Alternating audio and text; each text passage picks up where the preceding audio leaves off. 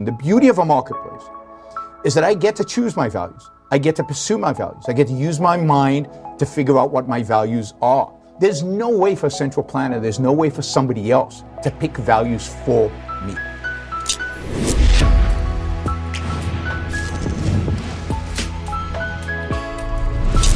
Hey, and welcome. This is the Ben Shapiro Show Sunday Special. I'm really eager and excited to welcome to the show Yaron Brook. Yaron is the head of the Ayn Rand Institute and also the host of the Yaron Brook podcast, the Yaron Brook Show. So, Yaron, thanks so much for stopping by. I really appreciate it. Oh, my pleasure. I'm glad we finally got hooked up. I got to tell you, the objectivists in the crowd have been pressuring me for literally years to have you on, and I kept saying, I have no objection to talking to objectivists. In fact, I have a lot of sympathies with objectivists. So let's just jump right in. Absolutely. Why don't we start from kind of your personal history? How did you become an objectivist? How did you get into this? So when I was 16, I grew up in Israel. So when I was 16, I was in Israel, living in Israel. And as most Israelis of my generation, I was a collectivist, a tribalist. I was waiting for the grenade so I could jump on the grenade for the Jewish cause. And then I was a socialist, as I think everybody in my generation growing up. This is before Begin had ever won an election. The socialists had won every election. And I'm having a conversation with a friend, and he starts spouting these kind of capitalist ideas. And I go, where are you getting this nonsense from? And he takes out a book, and he hands me Atlas Shrugged. And I read Atlas Shrugged, and it took me months to read Atlas Shrugged because I fought it. I did not want to believe what she was saying. I did not want to believe this was true. She challenged pretty much everything I believed in. And by the end of the book, she had won, and I was hooked. And from there, I picked up every single book I could. In Israel, it was hard in those days. There was no internet. There was no way to connect to anybody else who had these ideas. So picked up every book I could, read everything, and I really spent the last 40 years studying her ideas. So instead of me trying to sum up what I think objectivism is, I have the expert here. So why don't you sort of nutshell for folks who may not know what objectivism is, which is a fancy name for sort of Ayn Rand's philosophy. Yes. What exactly is objectivism? Sure. So it's a philosophy based on the principle that existence exists. Things are what they are. Very Aristotelian. A is A, the law of identity, law of causality. It's not made up. There's no creator that regulates the existence. It just is what it is. And we, as human beings, have the tool to know reality, and that tool is reason. We don't know about reality through our emotions. We don't know through a revelation. We know reality through our reasoning capacity. And of course, who reasons? Well, only individuals can reason. There's no collective consciousness any more than there's a collective stomach. You can't eat for me. You can't think for me. So we have to think for ourselves. And what is then the purpose of life? The purpose of life is to live for yourself, to live the best life you can and make the most of your own life, to live a happy life in the end, not sacrificing to other people your values and not asking other people to sacrifice to you, but to rationally live the best life you can for yourself. And what is the only political system that leaves you free to make decisions about the rational values that you seek to pursue in pursuit of your happiness? Well, the only system that leaves you free to do that is capitalism, the system that protects our individual rights, our right to act freely. So existence exists, reason as our means of survival, egoism as a morality, and capitalism is the only social political system that allows egoistic people really to be egoists, to go out there and pursue their values. So in a second, I want to ask you about the areas where we agree, which is largely in the free market area. Sure. I think that Ayn Rand's description of the markets and her description of how capitalism works and the creative impulse that is inherent to most human beings, I think that is actually quite beautiful. And I want to ask you to expound on that in just a second. Sure. But first, these days, a lot of workplaces offer employees some pretty nice perks. Here at the Daily Wire, we have a kitchen. We have all sorts of snacks. Also, sometimes we even let our employees go home. I mean, we are just full of perks that way. One of those perks at some companies is even life insurance, but you don't want to rely on workplace life insurance. This is where Policy Genius comes in. Policy Genius is the easy way to shop for life insurance online. In minutes, you can compare quotes from top insurers and find the right amount of coverage at the best possible price. The Policy Genius team can look at your workplace life insurance policy and then help you decide what else you might need and what you don't.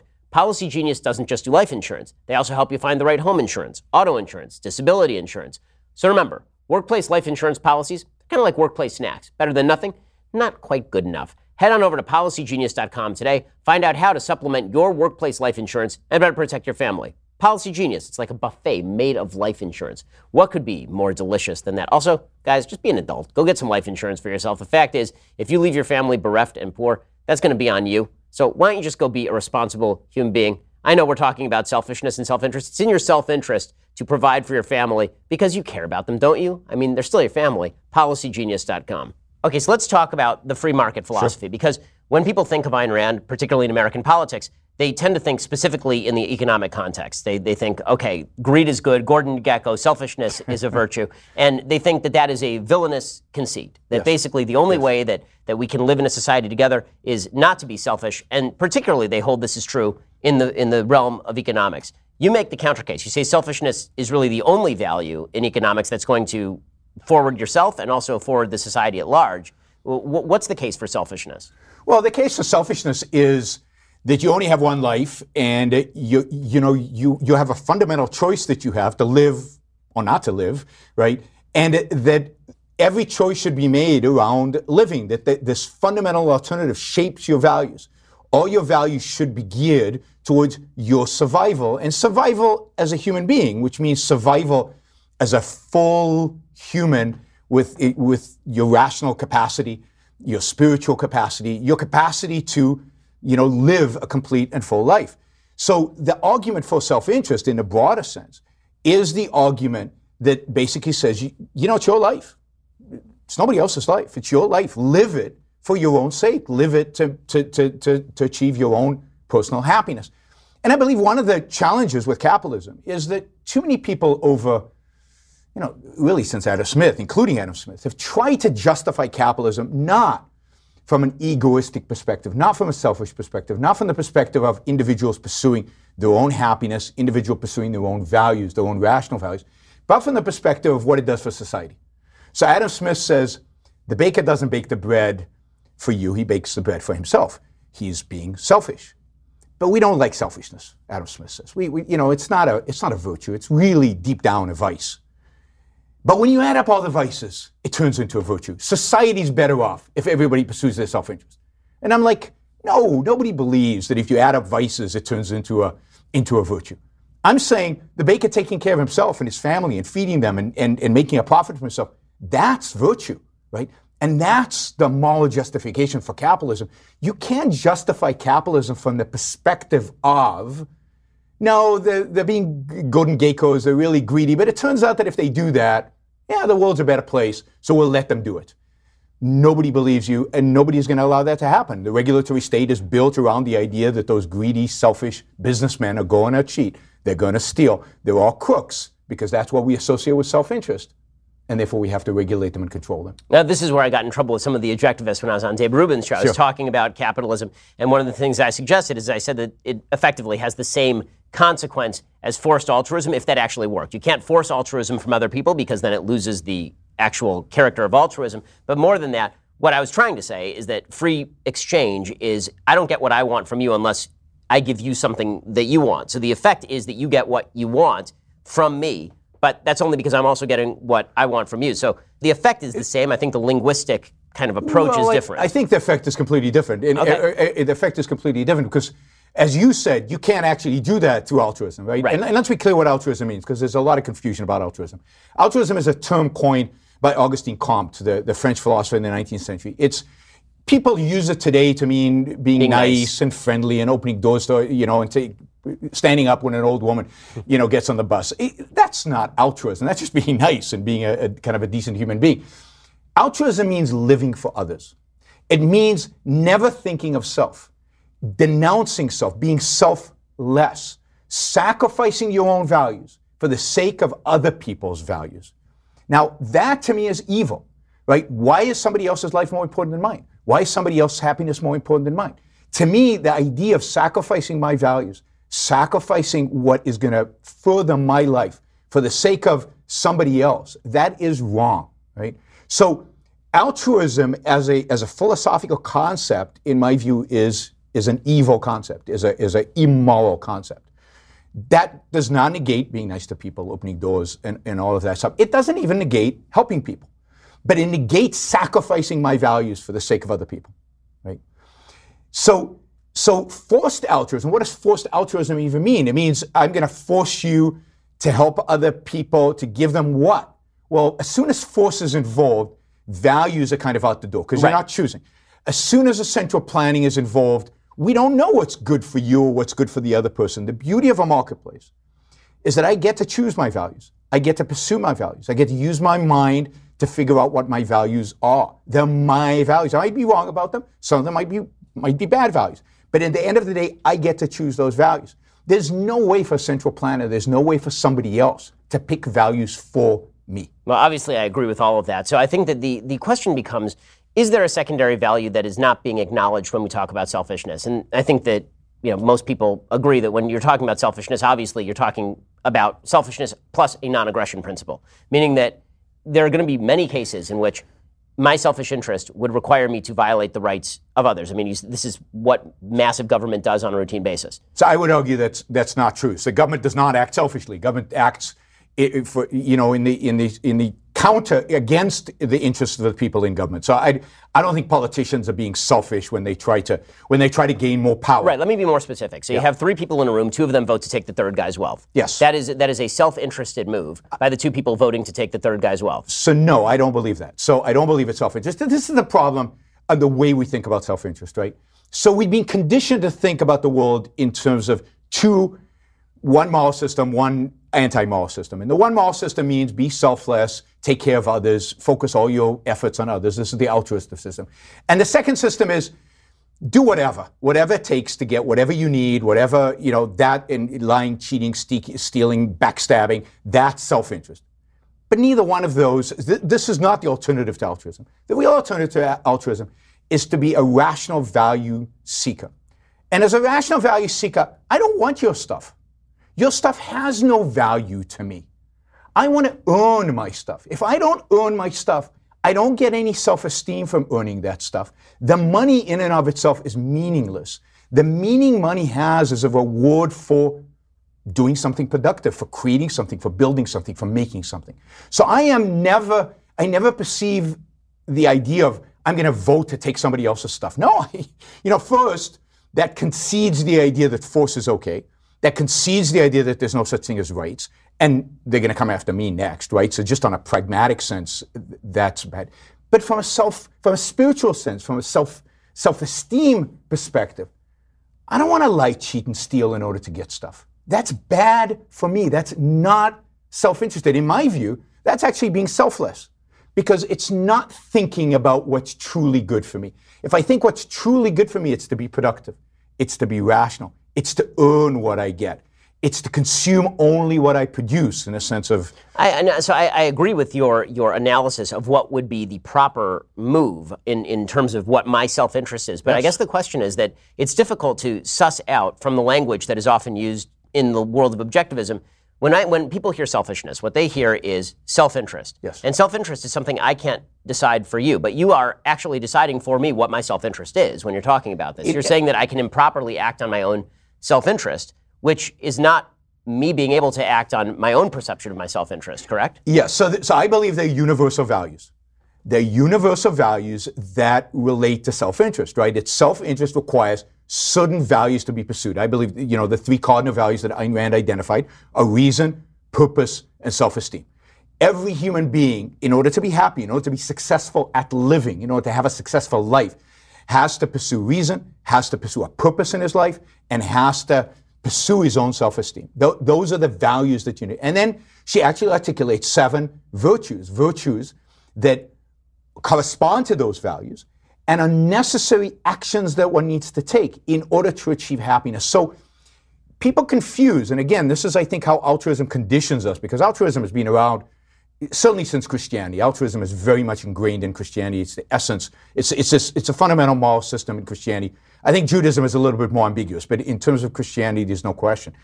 Altruism conditions us to think in a certain way, but here are virtues that say, in order to achieve happiness, every human being must follow these virtues. And how do we know these virtues? We don't know them through revelation, obviously. We don't know them because they just exist out there and we discover them out there in the world. We know them through empirical evidence. What leads human beings to success?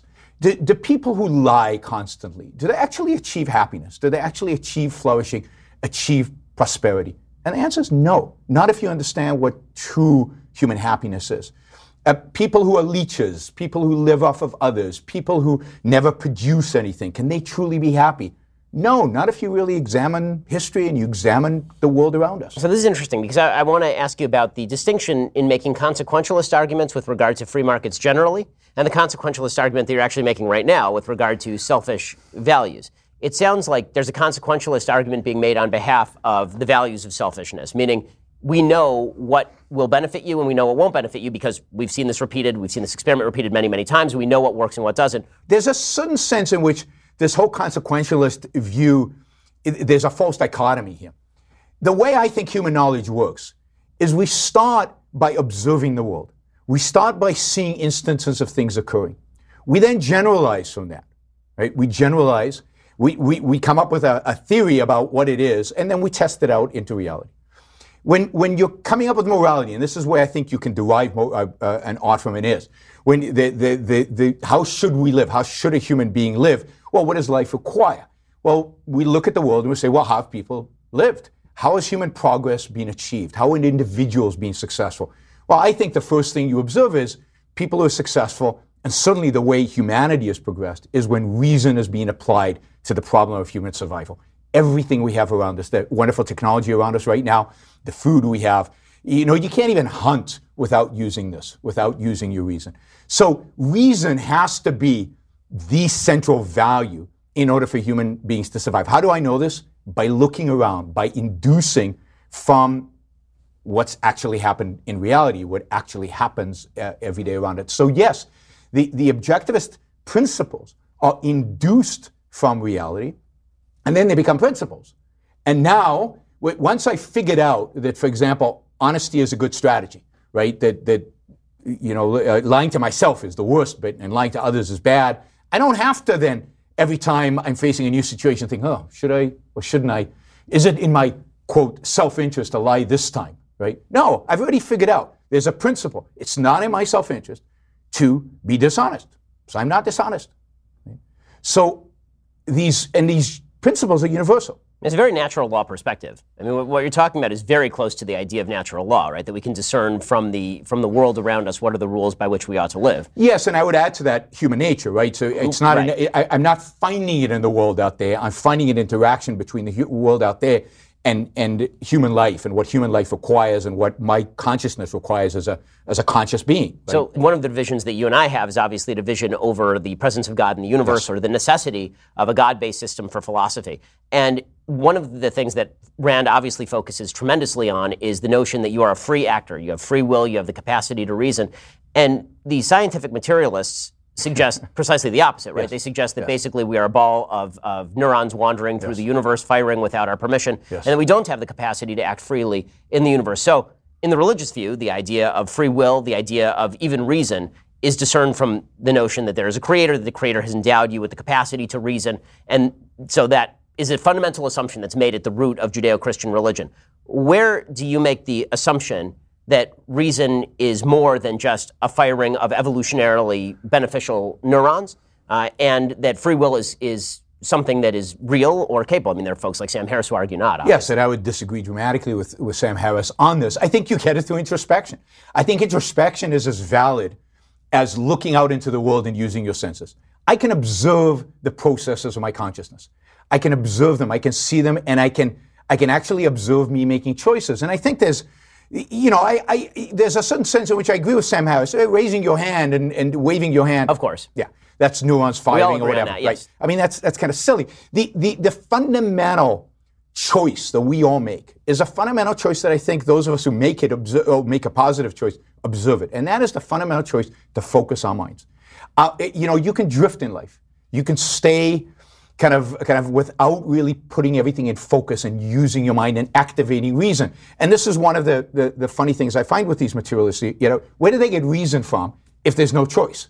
Say there has to be choice in order for reason to mean anything. Yep. Where do they get choices? And Sam Harris talks a lot about choices and he talks about morality. Right. Where is there morality and choice without free will? So free will to me is an axiomatic concept that is derived from a direct observation. It's just like existence. It's a Cartesian argument. It's just, well, I mean, this is I think, therefore I am, effectively. Well, but no, because I don't think, therefore I am, therefore I think. But, so reason is an attribute of my existence. Right. My ability, so free will is an attribute of the particular kind of consciousness that human beings have. Can I explain it scientifically? No. But there are lots of things in the world we can't explain scientifically, and we also know that science advances, and over time we can explain more and more. So why draw a line at some point and say, because we can't explain it scientifically right now, it doesn't exist? But that's ridiculous. I can actually see it, right? So it would be the equivalent of, I don't see the world as round, so it can't be round. But other people can actually show that the world is round. Scientists, Galileo, whatever, can show that the world is round. Before Galileo, actually, right? But we ignore that, right? So I can actually observe. I'm not going to negate my actual observation. My actual observation is the starting point for everything in objectivism. So existence exists. It's there. I can see it. I can observe it. In that sense, free will is an axiomatic concept. You start with that. So are the rules of the road culturally derived over the course of history? Do they evolve? Or would a pure intellect, pure reason be able to discern the sort of self-interested rules by which we ought to live? I think the rules of the road, philosophers figure this out. I think it's hard. I don't think it's easy. Aristotle took a stab at it, right? What's the goal of Aristotle's ethics? It's to live the good life. Right. It's to be an egoist, right? It's to be selfish. It's to live the best life you can for yourself, right? And then he tries to figure out what that looks like. And I disagree with him on what it looks like, but I agree with the goal. Right, so I think that it takes time to observe human behavior, to observe history evolving in order to be able to figure out what the principles are. And I'll give you an example. Ayn Rand said that she could not have fully articulated her moral code without having lived post-industrial revolution. Because she said the industrial revolution taught us something very, very powerful. It taught us the existential value of human reason. Because it's really the first time on a massive scale that we applied human reason to the problem of human survival and achieved massive, amazing results. We took science, we applied engineering, we added business, and we got a massive increase in wealth, massive increase in life expectancy and human well-being, dramatic. But that is at every stage. It's the application of reason to this particular issue. And she said pre-industrial revolution, that wasn't obvious. It's not clear because as we've all seen the graphs, where for 100,000 years we basically lived at the same poverty subsistence level, yeah. Right, subsistence level. And so the Industrial Revolution taught us something, and I'm sure in the future we'll learn more things about life and about reality out there that might change the particular orientation of what it means to be self-interested, selfish. But as of now, as of the state of knowledge we have as human beings right now, I think Rand got it right. So I want to ask you a couple more questions about reason, one from the left and one sort of from the right. So the question from the left is whether you're putting too much faith in the ability of human beings to reason, right? This would be the sort of David Hume argument that, in essence, reason is the rider on the elephant, sort of as Jonathan Haidt puts it, right? That emotion really drives most of our decision making, that at best you can slightly guide that. But for the most part, the emphasis on reason is a backfill of what we want to do instinctively. And this is obviously, there are gradations of reason too. So you're operating maybe from a premise of sort of the homo economist, the perfect human who has the capacity for reason. And most people don't actually make decisions like that. In fact, there are plenty of people who make decisions that are very much against their own self-interest and against their own reason. So how much can we rely on reason as a tool in how most people live their lives? Maybe you can, maybe you're reasonable, maybe I'm reasonable. For a vast society, how much can we rely on reason? Well, I think you have to differentiate between descriptive and prescriptive, right? If we're describing the world, yes, a lot of people don't live by reason. Most people, most of the time, unfortunately, don't live by reason, but that's sad. They're not living up to their full potential as human beings. And nobody's teaching them to do it. Nobody's encouraging them to do it. Nobody's arguing that they should do it. There was a brief period in human history, the Enlightenment, where people actually talked about living by reason and using reason to make decisions in your life, and reason as the source of knowledge. And even they weren't 100% consistent and didn't have the full theory down to be able to do it right. So it doesn't happen automatically. Reason is something you have to choose. Reason is something you have to pursue. Reason is something you have to engage with. It requires effort. It requires real work. It doesn't just come. So again, this is the counter to Sam Harris. We're not automatons. We have to choose reason. And we live in a world, and I think ever increasing, where people are not choosing to live by reason. And I think that's a big part of the problems we have in the world. I think that most of the problems we have in the world is people evading the choice to reason, ignoring it and not doing it. And therefore, they're not happy, and the world has got all the cultural and political problems that we experience. So I think everybody's capable of reason, and I think you see that. For example, when you go into a lot of workplaces, Silicon Valley is a good example. You see people who are incredibly engaged in logic and reason and applying themselves to a particular problem that they're facing, and they're brilliant at it. They're amazing at it. But when they leave work, that switch is turned off often. So they have silly politics, not even, just stupid politics. They might have personal relationships that are really messed up and not based on reason, but based on emotion.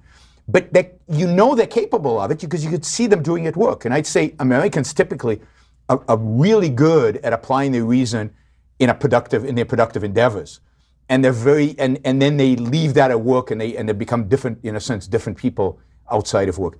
I'm saying if we educate people right, if we encourage them and we change our moral code, we're telling them morality is about reason. If you want to be a good person, you should use reason. So morality is not about all the things that you've been taught to be about, being selfless, sacrifice, living for other people, all of that. Morality is really about living the best life for yourself. And to do that, you have to reason. Then I think every human being is capable of it. Whether every human being chooses to do it is a different story. But every moral system, there are people who choose not to follow it. I argue that this is the best moral system for human beings, for individual human beings.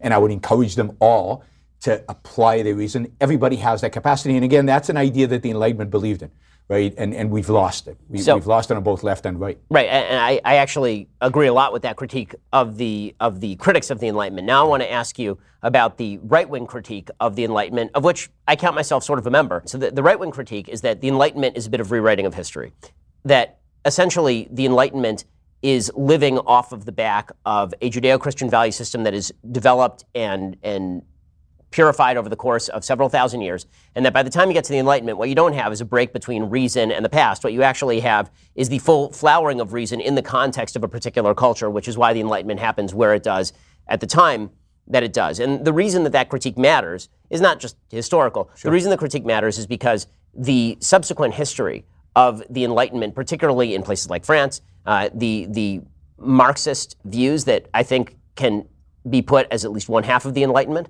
that reason can take you to some pretty dark places is sort of the critique, that you need some fundamental values to build on top of using reason.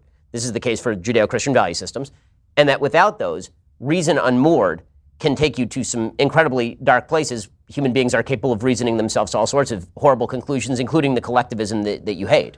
So there's a lot to unpack. Yeah, right? Of course, there's a lot of content there. So let's start first with the fact that I don't believe Marx is a man of the Enlightenment at all. I think he's the negation of the Enlightenment, and it follows a tradition of negating the environment. If you think about the Enlightenment, I think it ends with Immanuel Kant. I think Kant is the first anti-Enlightenment thinker. His whole project is to save faith from reason, and he undercuts it. And from that point on, the whole German romantic and philosophy tradition is an anti-Enlightenment, anti-reason tradition, and that includes Marx. And of course, Marx is a Hegelian in many respects, and Hegel, I mean, the last thing you would say about Hegel is he's a man of reason. He believes contradictions exist, and what's the whole issue of logic? Logic is the negation of contradictions. It's the recognition that there are no contradictions, and you've got to find what is true and what is not. So Hegel rejects logic and ultimately rejects reason completely, and Marx is just a continuation of that trend. So I take the whole of philosophy from Rousseau and Kant on as being anti-Enlightenment and undercutting Enlightenment, and therefore the development of communism and fascism and all of those, I consider those anti-Enlightenment movements and anti-Western movements. I think that is the remnant of the anti-Western. There's always this tension between the West and the anti-Western ideas that are below the surface. Now, where we will definitely disagree is that I believe that In a sense, a Judeo-Christian tradition is one of those. It's a anti-Western remnant that is constantly trying to fight against the fundamental ideas of the Enlightenment. And in many respects, I think Marxism is much more connected to the Judeo-Christian tradition than it is to Enlightenment values. And we could talk about why that is, or why I think that. But let's just take the Enlightenment for a second.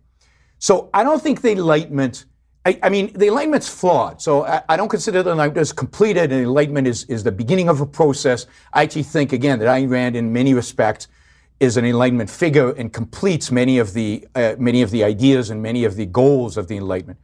But the Enlightenment is basically a rejection in many realms of life, not in all of them, but in many realms of life, of the Judeo-Christian tradition.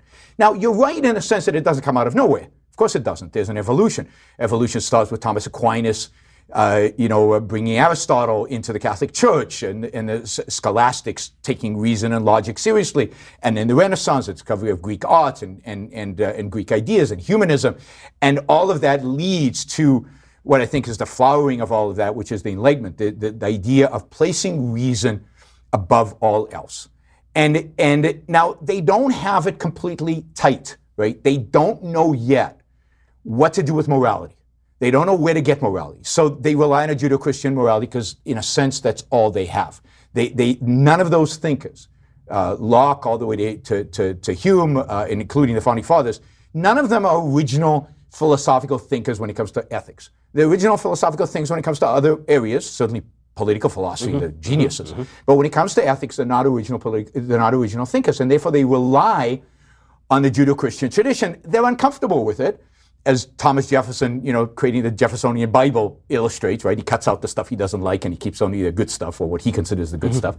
They're uncomfortable with that tradition, but they don't know where else to look for morality. Now, we're 150, 200, we're 200 plus years post. And again, I think Ayn Rand is an important philosophical figure that kind of bridges that. And she provides, I think, now a philosophical foundation for finding that morality that's consistent with their political thinking, which is consistent with the idea of reason that the Enlightenment which is so important in the Enlightenment. And now there's also a morality. And now I think fully we can put aside the Judeo-Christian tradition and say, no, that's in a sense an anti-Western force, and we don't need it anymore. Now, if you want me to connect the Marxism to the Judeo-Christian tradition, I'm happy to do that. Well, I mean, that's sort of a Nietzschean critique, right? I mean, Nietzsche essentially argues that Christianity is the morality of the weak against the strong, and Marxism is somewhat similar. So that's sort of the Nietzschean critique. It's more than that, I would say. I'd say that Judeo-Christian, particularly Christianity, I want to emphasize, because I don't want to get into a long discussion of Judaism, but Christianity, I think, is more influential. I think it's the dominant, so it's easier to critique, and I think Judaism is more subtle and more difficult to critique. But Christianity emphasizes the role of self-sacrifice. It emphasizes the idea of the meek shall inherit the earth, the idea that there's something suspicious about wealth, the idea that pursuing your self-interest is bad. And we could talk about why American Christians have a different view, but for that is the moral view. I mean, ultimately, there's a Jesus on a cross dying for sins he didn't commit, and that's a moral ideal. He is a superhero, right? That's horrible, in my view. You don't die for sins you didn't commit. I mean, it's okay to suffer for sins you did commit, but for sins you didn't commit, that's the biggest injustice in all of this mythology is Jesus on a cross. That's a massive injustice. He shouldn't be there. So, but that's the symbol, because it's a symbol of sacrifice. And that's the most noble, most virtuous, most ethical thing anybody could do. Now, so what is he sacrificing for? He's sacrificing God, but ultimately he's sacrificing for other people. He's sacrificing for the group. He's sacrificing for the collective. Now, what Marx does is a cool trick, in my view. In a sense, he substitutes the proletarian for God. And he says, yes, the individual should sacrifice. The individual should live for others. The individual should be completely altruistic. He should be completely selfless. But since there is no God, we're not going to do it for God. I mean, I don't believe in that. We're going to do it for this group called the proletarian. Now, it's convenient that, how do we know what's good for a group, right? So we don't know what's good for a group, so we have to have somebody, call it a philosopher king, call it a Platonic philosopher king, who has to commune with the spirit of the group in order to tell us, and that's why we need a dictator in order for, at least until we all change our nature somehow and become one with the proletarian and join the communist utopia. But to me, communism is much more Christian in that sense than it is enlightenment. It's indeed a rejection of enlightenment. You cannot get to communism through reason. Communism is a negation of reason. It's a negation of fact. It's a negation of human nature. So it's anything that's negation of reality, anything that negates human nature is not based on reason. Reason, I mean, people think of reason as logic, just playing logical games in your mind. And unfortunately, that's Kant. Kant divorces reason from reality. He says, we can't really know real reality. So all we can do is play mind games. Well, reason is not that. Reason, the fundamental in reason is identifying the world, identifying facts, identifying truth, identifying reality. And if something negates reality, then it negates reason. All right, so now I want to ask you about the more controversial aspects of objectivism, and this is in the interpersonal realm. So I remember that Stephen Colbert did a skit back when he was doing, I think, The Daily Show with Jon Stewart with an objectivist kindergarten, and the kids were banned from sharing because sharing was obviously terrible. They weren't allowed to share toys with each other, and it was sort of a funny riff. But that is the general kind of public perception of what objectivism is, that because selfishness is bad, that sharing toys between children is bad, and we have to teach them, we have to punish them for sharing because selfishness is good. Now, earlier on, you made the distinction between sort of just being nice and being altruistic. And I want to push on that for a minute, because how do you make that distinction? Meaning that a lot of the nice things that we do on a daily basis are things that mildly inconvenience us. Like, it does inconvenience you to open the door for somebody. That's not something that's necessarily in my reasonable interest. I could just walk out the door. Where do you make the distinction between what I think most people consider altruism and just being nice? Well, are you giving up a value that is more important than what you're providing, right? So I think goodwill among people, having a benevolent view of other people and treating other people with respect and kindness is a value. And if I'm not, if I'm rushing because my kid has to get to the emergency room and I have to drive him there and I'm rushing to save my kid's life, to hell with anybody trying to go through the, right? Of course, right? Because that's clearly my self-interest is to do that. And that is my primary focus. If I'm running to a meeting and I'm a little late, I might not stand there and open the door for somebody. But if time is not that important at that point, then that goodwill is a higher value than what I'm giving up, right? So to me, every human being, his moral responsibility is to work on a hierarchy of values. What is your most important value? And where do all the other values fall in this hierarchy? And one of the ideas around this is never give up a high value for a low value. Now, we always do, we're constantly doing trade-offs, right? So people say, well, you go to the movies and you give up going to the movies to stay with your kids, right? You're sacrificing the movies. Really? No, my kids are great, a higher value. Spending time with my kids is a higher value than going to the movies. So I spend time with my kids, right? So there's a value hierarchy. Sacrifice is when you give up something higher for something lower. I don't sacrifice. Well, how are you measuring the value? Meaning that in terms of immediate joy, obviously that's not true. I mean, if your kid's barfing in the bathroom and you can go see a movie. But again, immediate joy is not the standard for anything. Nobody really seriously, when you think about what does life mean, think about the instantaneous gratification. I mean, some people do. That's why they're drug addicts and so on, right? But that's not a serious view of human life. Human life is lived over the long run. Given that I know that, I don't even get joy from the short-term things because I know if I know I'm, in a sense, sacrificing the future for getting a thrill right now, I don't even enjoy the thrill right now. I mean, you made a critique, I think, in Dave Rubin's show, something about the woman at the bar. Yeah, right. If you're selfish, you're going for the woman at the bar. I'm not attracted to the woman at the bar because my whole view of sex, my whole view of my own life is hooked into what is rational and what is long-term.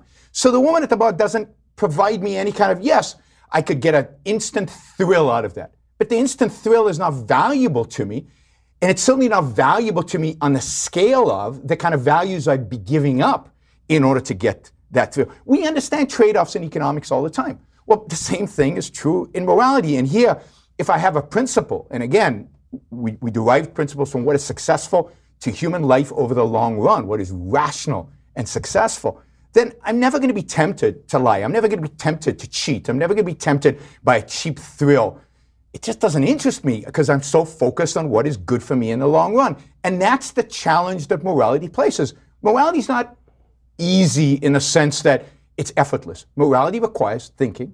It requires engaging with your mind, engaging in what's truly in your long-term self-interest and actually doing it. I mean, one of the things that's sort of fascinating in Atlas Shrugged, to take an example, is the passivity of people in terms of their sexual relationships. So there is one character who obviously is very sexually needy and is seen as sort of a drain on one of the other characters, but Dagny kind of bounces through a series of men before she ends up with John Galt, yes. And everybody seems sort of okay with this, right? I mean, she moves from man to man, and all the men are saying, well, she's just pursuing her. Yeah. Is that in any way a realistic view of how human beings interact, or is there anything about her behavior in Atlas Shrugged that is immoral in taking Hank Rearden away from his family? It's his wife who's seen as sort of the needy person. Yeah. But taking Hank Rearden pursues her, she drops him, and he's just fine with this. This is all fine. That seems like a pretty there's a lot of impact there. But first, I think I would flip it on you. I would say it's a model for moral behavior.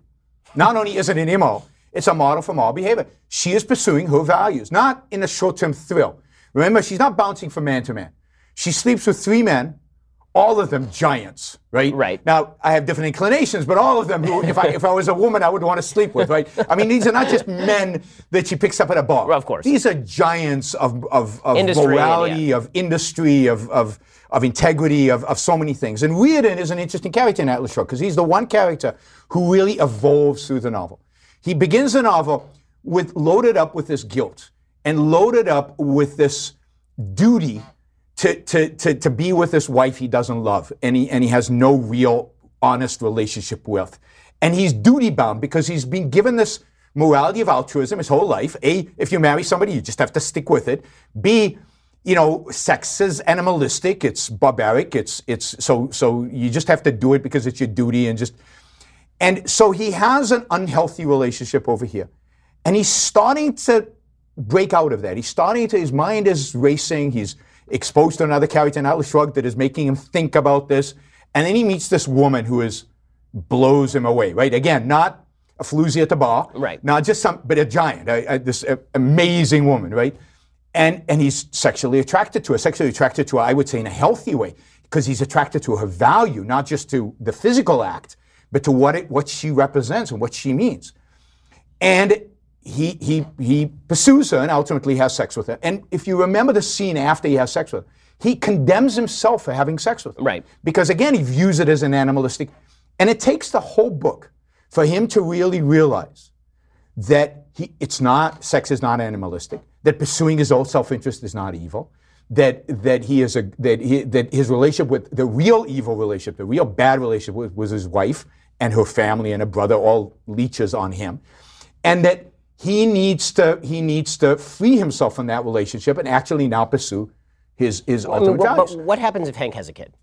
Right. The book is easy in the sense that there are no children anywhere. Yeah. So what happens if Hank and his wife have a kid? And now it's not just a question of him breaking up a marital vow, which may be burdensome to him, but they're both adults. Sure. And now it's a question of there's this other thing that is here. Because when you talk about hierarchy of values, this has been a hierarchy of values that in the West has been completely forgotten as the divorce rates skyrocket and people make the selfish decision to suggest that divorce has no impact on children, that it's had a massive impact on children. Well, but when we don't know, and it's hard to measure, right? We don't know maybe because it's hard to measure.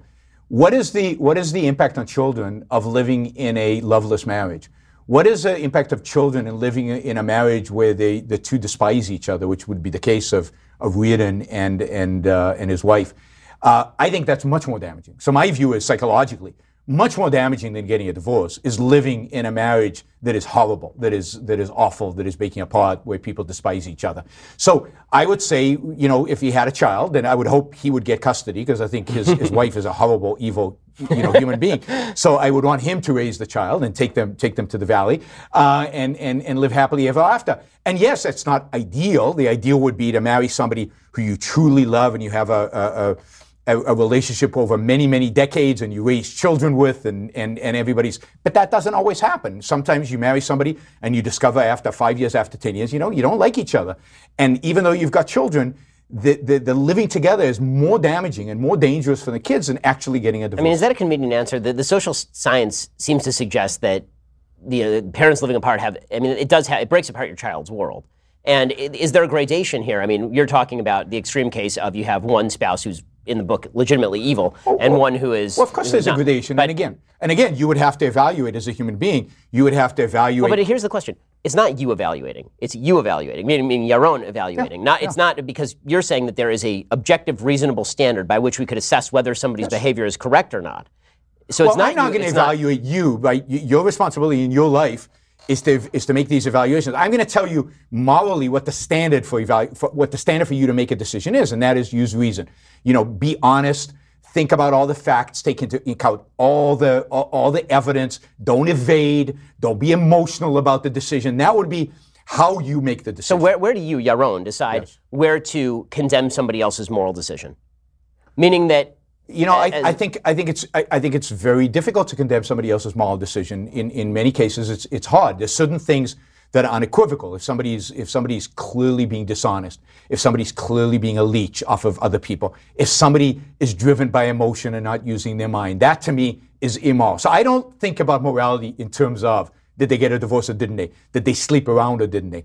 I think of morality in terms of how did they come to the decisions that they came to? What is the process? And I look at the behavior and I look at what led to their behavior. So to me, it's how are they living and what are the principles that are guiding their life? And to the extent that they're being dishonest, to the extent that they're not being productive, to the extent that they're negating reason or being irrational, to the extent that they don't take pride in their own achievement. I consider all of those things immoral. And the fundamental for objectivism in terms of what is immoral is evasion, is evading reality, is evading facts. And so many people, particularly when it comes to divorce or children, as things like that, there's certain facts that are inconvenient. I'm not going to think about that.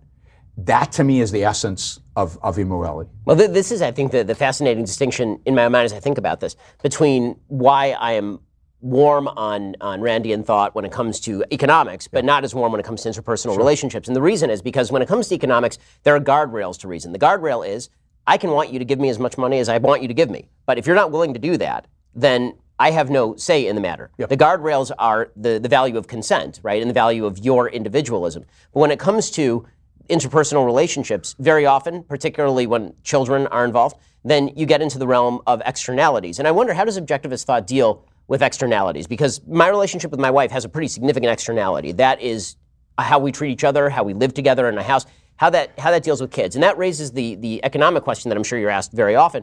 How do you deal with folks in a society who are not capable of reason, can't take care of themselves? The value of selfishness is of little concert to folks who are mentally ill, for example. How do you deal with that as a society? Where does selfishness come into that? Well, I mean, let's think about what externalities mean, because I don't think about externalities in the interpersonal sense in which you do. Certainly, the way my wife and I interact affects our children, right? And look, I've been married 30. My wife's here, so 36 years. I better get this right. 36 years, right? So I've done this. I've got 2 boys. So I've done all this, and yes, the way you interact is crucially important to the way you raise kids, and you have to take that into account, and you have to think about it. And again, when you think about having kids, this is why I think it's so important not to have kids unless you're ready to have kids, unless you want to have kids, and unless you're willing to make the commitment to what it takes to have kids. But once you have them, you've made a certain commitment to interacting in a certain way, to behaving in a certain way, to treating them in a certain in a certain way.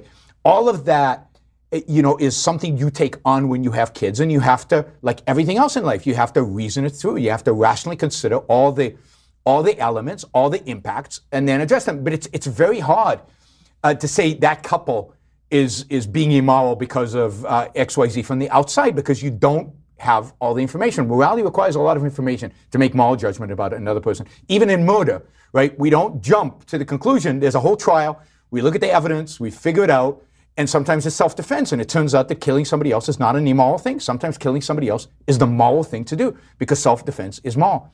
Now, when it comes to externalities in economics, again, there are different ways to think about this. Usually the externalities that I get in Q&As are the environmentalism. But you're right, there are externalities around, let's say, poor people. My view of externalities around poor people is they're all positive, or almost all positive.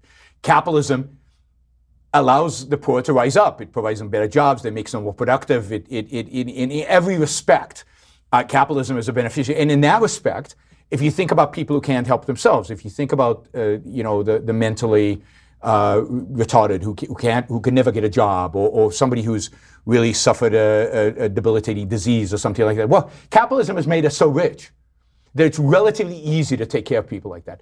The systems that make it impossible to take care of people like that are socialism, where everybody's dying and everybody's starving, or pre-capitalist society where people basically died. If you couldn't take care of yourself, you died. If your family wasn't wealthy enough to take care of you, you died. Today, most families can take care of a sick kid.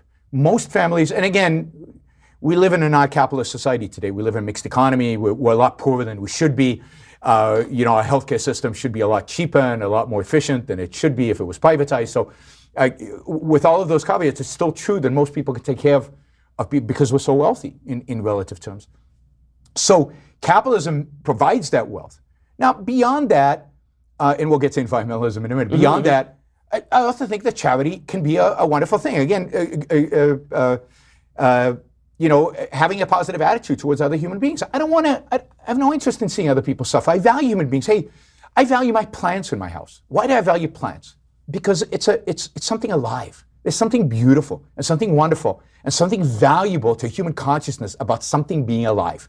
Well, if you value a plant and we value our pets, wow, another human being's life is an amazing value. And unless I know something horrible about this human being, in which case I don't help them, but if they're basically a good human being, or if I don't know anything about them and I want to be benevolent, then I'm going to help them. I have no problem with charity and help. Again, as long as it doesn't come at the expense of my kids, my life, my ability to progress. So once you've taken care of yourself, there's absolutely nothing in objectivism that's anti-charity. And indeed, Ayn Rand considered it a minor virtue, not a major virtue, but a minor virtue to be charitable towards others. So that's how, and I think at the end of the day, those people get taken care of, A, by family, and B, by charitable institutions that provide whatever, the services and needs that they get taken care of. In terms of environmentalism, the solution to externalities is another way of talking about the problem of the commons. And I like to talk about it in terms of the commons because my rebuttal to that is, well, let's get rid of the commons, right? If you privatize everything, it's relatively easy, right? We know that I can't put my garbage in your backyard because there's private property. And for 1,000 years, we've had common law that has said that is not. If we privatize the lakes, and if we privatize the rivers, and we had water rights, and it was all clear about what those rights implied, and there was a beginning of that in the 19th century, in the late 19th century with the West and development of the West, there's beginning of development of a law that related to water rights and things like that. It all went away when the government took it all over. But imagine we lived in a world where we privatized all that. You privatized fishing rights, you privatized the ocean front and all of that. And I don't know necessarily how to do it. That's something that needs to evolve. That's something that economists and philosophers of law need to figure out. But if you did that, a lot of these issues of externalities go away. If you're spewing cyanide and I'm breathing it and it's clearly damaging me, then I sue you. And once it's been established in the courts that cyanide in the air is bad for people, it's fine for the legislature to come in and ban cyanide from being spewed into the air.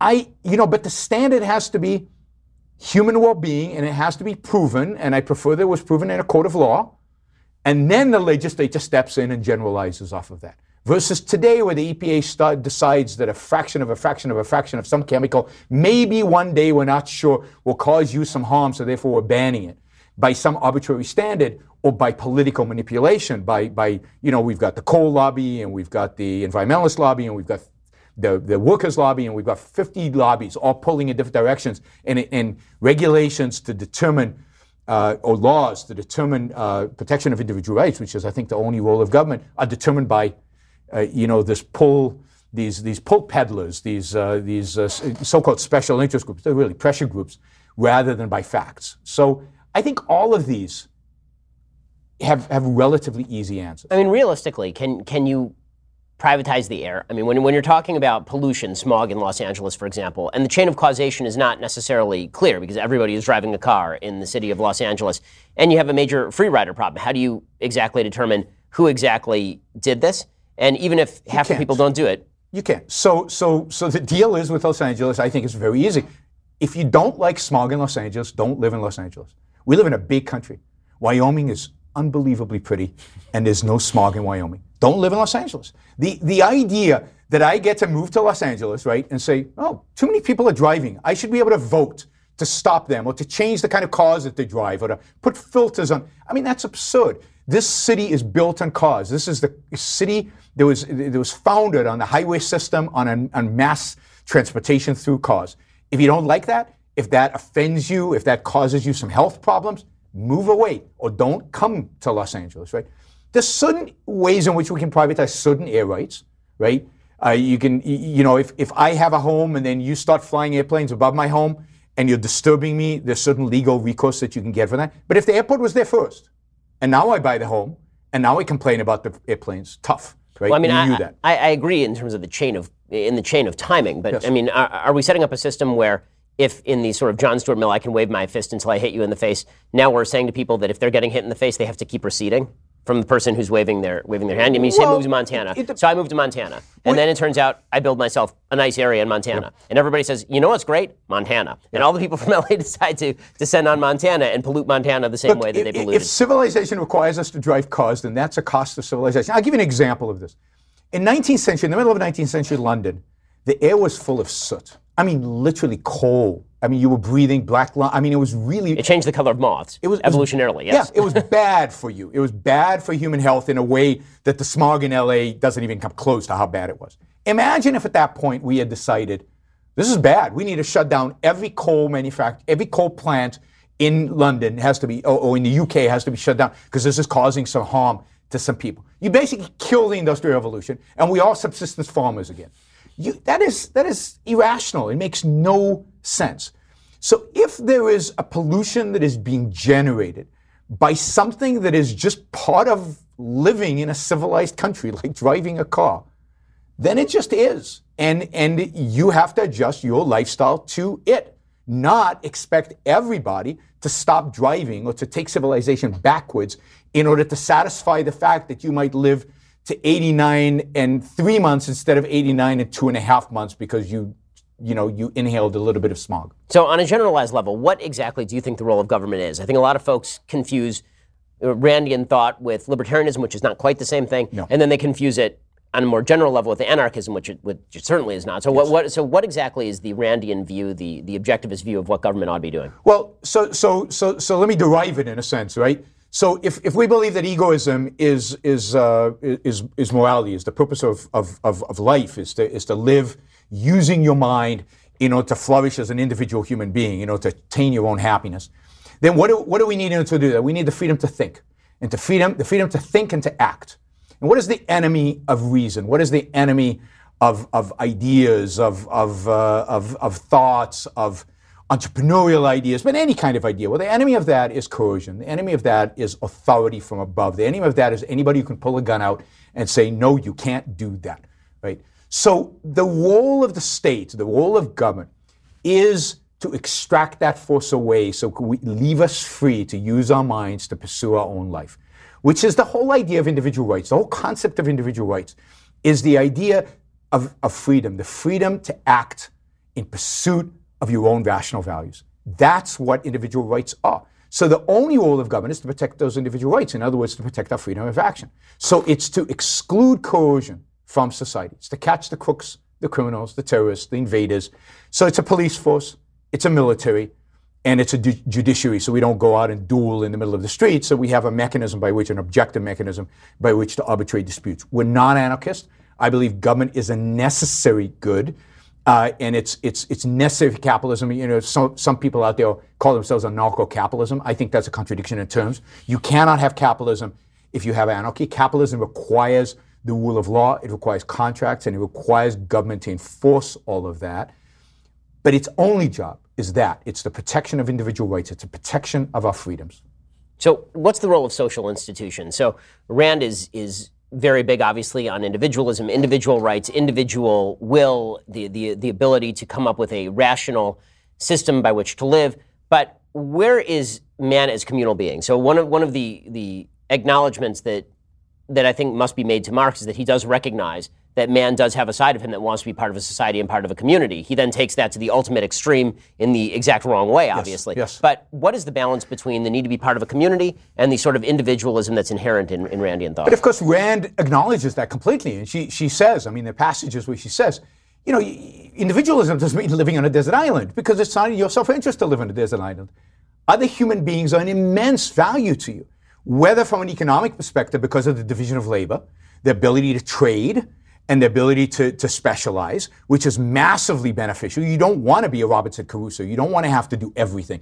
You want to be able to specialize and pursue the thing that you love and are good at, rather than having to do everything. So there's a massive economic benefit to living in a social context, but there's a spiritual benefit too. Friendship, love, the benefit of having other people to interact with, to talk to engage in, to go to the movies with, to listen to music with. All of that is a massive spiritual benefit that other people provide to you. So it's in your self-interest as an individualist to pursue people who are true values to you, whether in terms of economic relationships or whether in terms of social relationships. So friendship to her is at the pinnacle of kind of human relationship. The only thing above that is romantic love, is a love relationship. But friendship is incredibly valuable, in a sense, more valuable than family, excluding kids who you chose to have, but you don't choose your rest of your family. Friends you choose. That's why friendship is so important and so valuable. And you want to get that kind of response from friendship that enhances you and enhances the other person, and you're both win-win relationship. I always say, people think of Rand as this, again, individualism means being on a desert island. But Rand is really about, in life, maximizing the win-win relationships you have in your life. Maximizing the number of relationships in which the trader principle applies, where both are winning. And that's true in the economic sphere again, and in the spiritual sphere. Both are the same. So just something you mentioned, kids sharing, and I'll just say, I think I don't like the idea of kids sharing in the sense that a stranger kid comes up and I want to share your truck, and like, who's this kid? I don't know this kid, right? I would encourage my kid to trade. Now, if they're friends, then of course you share, but you don't share with strangers. We as adults don't share with strangers, right? And kids shouldn't be expected to share with traders. Who shares with traders? With strangers. Socialists do. Communists share with strangers. That's the idea.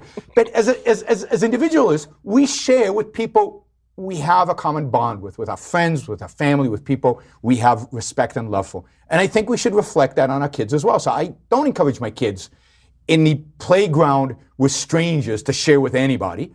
I would encourage them to say, well, what toy do you have? Right?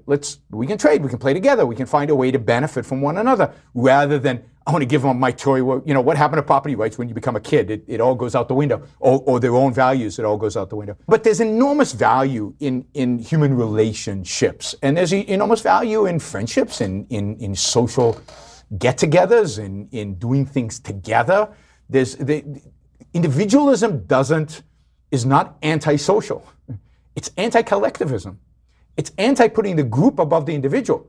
It's anti-making the group the fundamental, whether for ethics, like Adam Smith says, whatever's good for society, right? That's not the standard. The standard is what is good for good individuals. What is good for virtuous individuals. That the kind of social system that objectivism views as positive is that social system where virtuous individuals, moral individuals thrive. So I don't really care about immoral individuals. So when it comes to teaching children, I mean, you mentioned kids before, how would you teach objectivism to kids? Because obviously the emphasis is on reason. Kids are not able to reason for a goodly period of time. I have a 5-year-old and a 3-year-old. Neither is, I would say, very reasonable in their pursuits. So how do you teach a morality that is rooted in reason, or is it basically that you establish the rules of the road for them and then later you explain to them why those rules were reasonable? Well, I think it's worthwhile explaining throughout with the understanding that they're not going to get it for a long time, right? But it's always good to give explanations because it's always good for them to know that you are using reason and there's a reason for why you are banning certain things. So I would even tell a 2-year-old, don't go into the street because, and here's why, it would hurt you. You'll be, damage can happen, bad stuff can happen. So it's always good to give an explanation, recognizing that they won't have the full context for the explanation until they're much older. I think the main way you teach morality to children is by example, is by modeling it. It's by being rational in your own life. It's by how you treat other people, how you engage in relationships with other people. And then over time, explaining these things. And the worst thing in the world is to become preachy and to also treat morality, the objectivist morality, as if it's a set of commandments. You see, in objectivism, morality has to be understood, otherwise it's not morality. It has to be accepted through reason, otherwise it's no value. So you want the child ultimately, to understand the virtues and values, not just to accept them on faith, right? To understand why they're in their own self-interest to be virtuous, why virtue is consistent with self-interest, right? The objectivist virtues, not, again, conventional morality. The virtues of conventional morality and the virtues of objectivism are not the same. In many respects, some cases diametrically opposite. But even when talk about honesty, I think the focus is very different when we talk about honesty and objectivism and honesty in the kind of conventional culture of it. Okay, so let's take that example. Yeah. So because you and I agree, I think, a lot on values, and we're coming from very different points of view, and that obviously makes me think, okay, so is selfishness properly understood just code for morality that we all sort of basically get?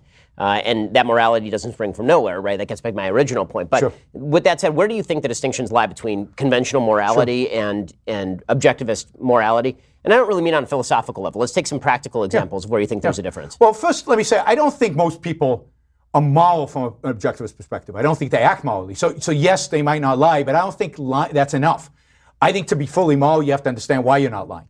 Right? You have to understand what the cause is, and you have to understand that it's in your self-interest. So I think unless you're acting in your self-interest, you're not being fully moral. Second, I think that morality requires you to actually think, really think about what you're doing and why you're doing it and analyze it. And not just when it comes to my career choice, which everybody accepts, but in every aspect of your life, actually figure out, is this the right thing to do, and by what standard do I determine what is right? That's what morality, the objectivist morality requires. And objectivism doesn't have rules. It has a methodology. It has universal rules, but you have to follow a certain methodology in order to attain them. And much of the universal rules are about methodology. So let's take honesty. For objectivism, the most important part about honesty is a commitment to facts, a commitment to reality. And therefore, the person that it is most important for you to be honest with, to be moral, is yourself. So lying only comes in later. First, you have to, a commitment to rationality means a commitment to facts, a commitment to reality, a commitment to what's true. And that means a commitment to my own mind, a commitment to my own judgment. It means a commitment to me not evading and not pretending and not using my emotions to guide me, but a commitment to my own reason. That's what honesty to me means. And yes, by extension, that means I shouldn't fake to other people, because if I'm not faking to myself, then I shouldn't fake to other people, and getting a value on the basis of something fake is undercutting my own reason, my own productiveness, my own self-esteem.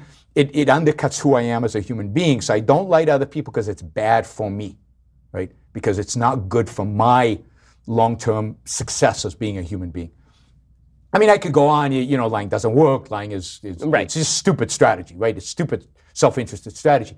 But the fundamental is don't lie to yourself. The fundamental is facts, reality, evidence. That's what the virtue of honesty means in objectivism. And the orientation in conventional morality is always towards the other. Conventional morality doesn't talk about how you should treat yourself. Conventional morality, for the most part, talks about how you should treat other people. In objectivism, how you should treat other people is important, but it comes as a consequence of how you should treat yourself. It comes as a consequence of what it means to pursue your own life and your own happiness. And the virtue that captures how you should treat other people in objectivism is the virtue of justice. You should treat people in a just way. And what does justice mean in this context? It means how they deserve to be treated. And what does that mean? It means, how moral they are, what kind of value do they represent to you, and what kind of value do they represent in the world out there. So, is that a misread of conventional morality? Meaning, going all the way back to the golden rule, there's the basic notion that you shouldn't treat others the way you wouldn't want to be treated yourself, which I guess is sort of an aspect of selfishness. But it's all about other people. It starts with other people. How should I treat other people? I say forget about other people for a minute, right? Morality is about how you should treat yourself. And how you treat other people is an aspect of how you treat yourself. You treat yourself.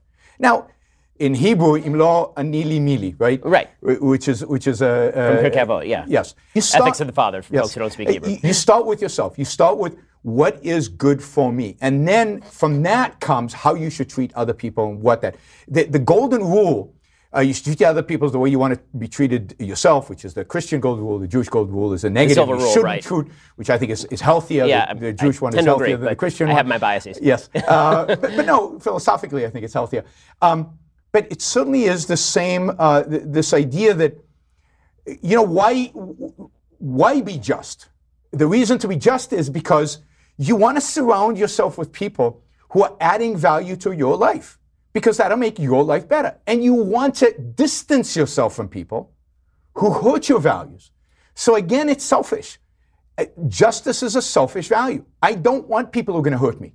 I want them to keep them away. So treating them the way they deserve.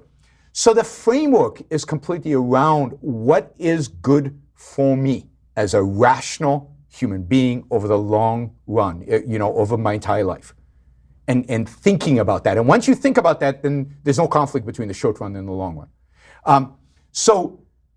Today I don't think about lying or not lying because, right, I've induced it. Right. I've looked around the world and I've seen it. I read it and I ran, but I didn't take it just on faith. I then looked around and I said, yeah, I can see what happens to liars. I can see what it does, and I know what it does to my own mind. The other thing that lying does is I believe the human mind's an integrating machine. We want to see connections between everything. We want to integrate everything. I mean, part of what knowledge is really the integration of facts. And when you put lies into your mind, when you put falsehood into your mind, and when you lie to other people, in a sense, you're putting a falsehood into your own mind. Your mind's going to integrate it. And it's going to mess up your own ability to think and be rational. And there's a term in computers, garbage in, garbage out. The last thing you want is to put garbage into this amazing thing that we have, this amazing mind that we have, right? Because it'll screw up your ability to be rational and therefore to pursue your own happiness and to achieve your own happiness. So it's too in life, facts, reality, reason are too important to me to deceive myself or anybody else. Okay, so in 1 second, I'm going to ask you our final question. I want to ask you how objectivism, these very deep and interesting ideas, map onto contemporary American politics. So from the sublime to the ridiculous. But first, if you want to hear Yaron Brook's answer, you have to be a Daily Wire subscriber. To subscribe, head on over to dailywire.com. Click subscribe. You can hear the end of our conversation there. Yaron, thank you so much for your time. Really appreciate it. Thank you for stopping by. It's a lot of fun. Good to see you.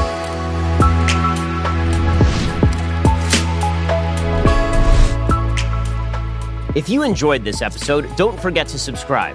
And if you want to help spread the word, please give us a 5-star review and tell your friends to subscribe. We're available on Apple Podcasts, Spotify, and wherever you listen to podcasts. Also, be sure to check out the other Daily Wire podcasts, including The Matt Walsh Show, The Andrew Klavan Show, The Michael Knowles Show, and my show, The Ben Shapiro Show. Thanks for listening. The Ben Shapiro Show Sunday Special is directed by Mathis Glover and produced by Jonathan Hay. Executive producer, Jeremy Boring. Associate producer, Colton Haas. Our guests are booked by Caitlin Maynard. Post-production is supervised by Alex Zingaro. Editing by Donovan Fowler. Audio is mixed by Mike Coromina. Hair and makeup is by Jesua Olvera. Title graphics by Cynthia Angulo. The Ben Shapiro Show Sunday Special is a Daily Wire production. Copyright Daily Wire 2019.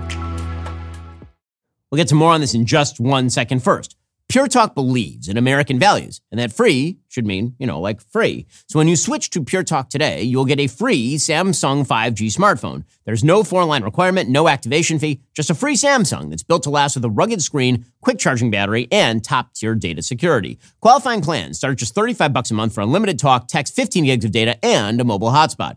Pure Talk gives you phenomenal coverage on America's most dependable 5G network.